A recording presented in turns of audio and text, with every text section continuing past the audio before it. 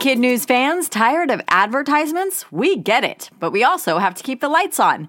There's a way around them, though. Parents can join Starglow Plus on Apple Podcasts or at starglowmedia.com/subscribe to ditch the commercials and unlock access to future bonus episodes and other exclusive content from the Starglow Media Network. That's Starglow Plus on Apple Podcasts or at starglowmedia.com/subscribe. Now, on to the news.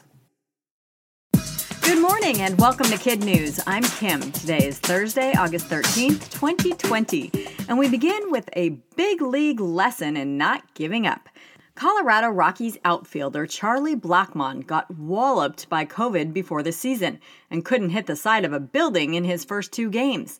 But now he's on a headline-grabbing tear, a 15-game hitting streak, and a .500 batting average. The lefty credits his win-every-pitch mindset for the U-turn, and if he can keep it up for the 40-plus games remaining, could potentially end the season batting over .400, a record that's gone untouched since the great Ted Williams in 1941. Blackmon refuses to get caught up in the hype. He says he's having fun, and he's been lucky, but believes the pitching is just too good these days for him to topple or even tie that legendary feat. It was a good run, but now it's over. New Zealand's 102-day streak of no new coronavirus cases has ended with 4 new infections, all members of the same family, and another 4 probable cases. So far, how and where the residents caught it remains a mystery.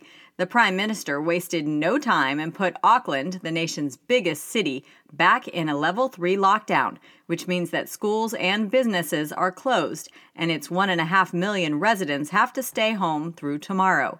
The new outbreak raises the possibility that New Zealand may postpone its upcoming election, which is currently scheduled for September 19th. It's game on for the annual Red River Showdown. Just one day after the Big Ten and Pac-12 colleges pulled the plug on their football seasons, the Big 12 announced it's still going to take the field this fall. That means the much-hyped annual Oklahoma-Texas matchup is set for October 10th in Dallas, even though the state has canceled the fair that usually takes place simultaneously outside. Overall, what's left of the college football season kicks off September 26th, with players being tested 3 times a week. Insiders admit opinions at the schools were mixed, but the conference commissioner defended the decision, saying student-athletes want to compete.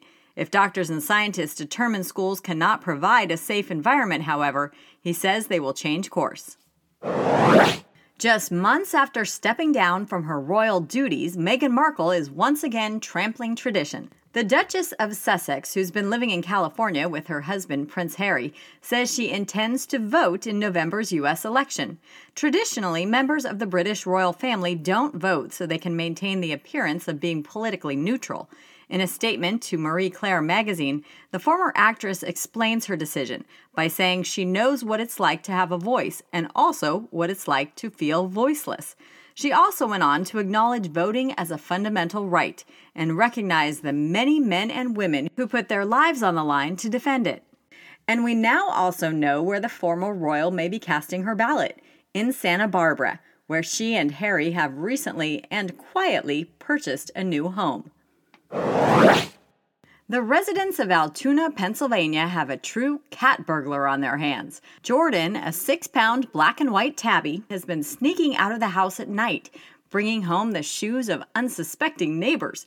Jordan's owner, BJ Ross, installed a camera on her property and caught her own cat red-handed, or red-pawed.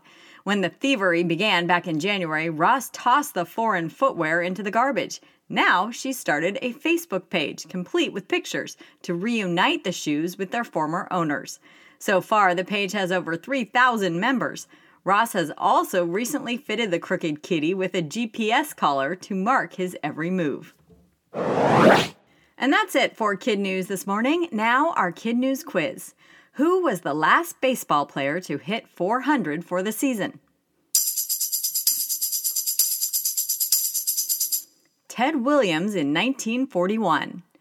How many days had New Zealand gone without a new coronavirus case? 102. In what California city did Prince Harry and Meghan Markle recently buy a house? Santa Barbara. Which college football conference just confirmed plans to go ahead with its season? The Big 12. And in one for the road, Kamala Harris is breaking barriers as the first woman of color on a major party ticket. But she's not the first woman to run for vice president. That honor goes to Geraldine Ferraro, who ran alongside Walter Mondale for the Democrats in 1984. And in 2008, Republican John McCain tapped Sarah Palin to be his VP in his race against Barack Obama. And more than a half century ago, in 1952, another African-American woman did run for vice president, political activist and journalist Charlotta Bass on the country's lesser-known Progressive Party ticket. Before we go, we have Kid News birthday shout-outs for Aveline in Asan, South Korea, Evan in South Lake, Texas, Jaden in Palm Beach, Florida, Brittany in Norristown, Pennsylvania, Sumayata in Plainsboro, New Jersey. Tomorrow, we celebrate Willa in Oakland, California, Ethan in Carmel, Indiana, Allison in Eastchester, New York, Noah in Owings Mills, Maryland, and Sarah in Frankfurt, Germany. Thanks for listening, everyone. Don't forget to take our Week in Review quiz on our website at www.kidnews.org. We're taking one more Friday off for the summer, so we hope you tune in for more Kid News Monday morning.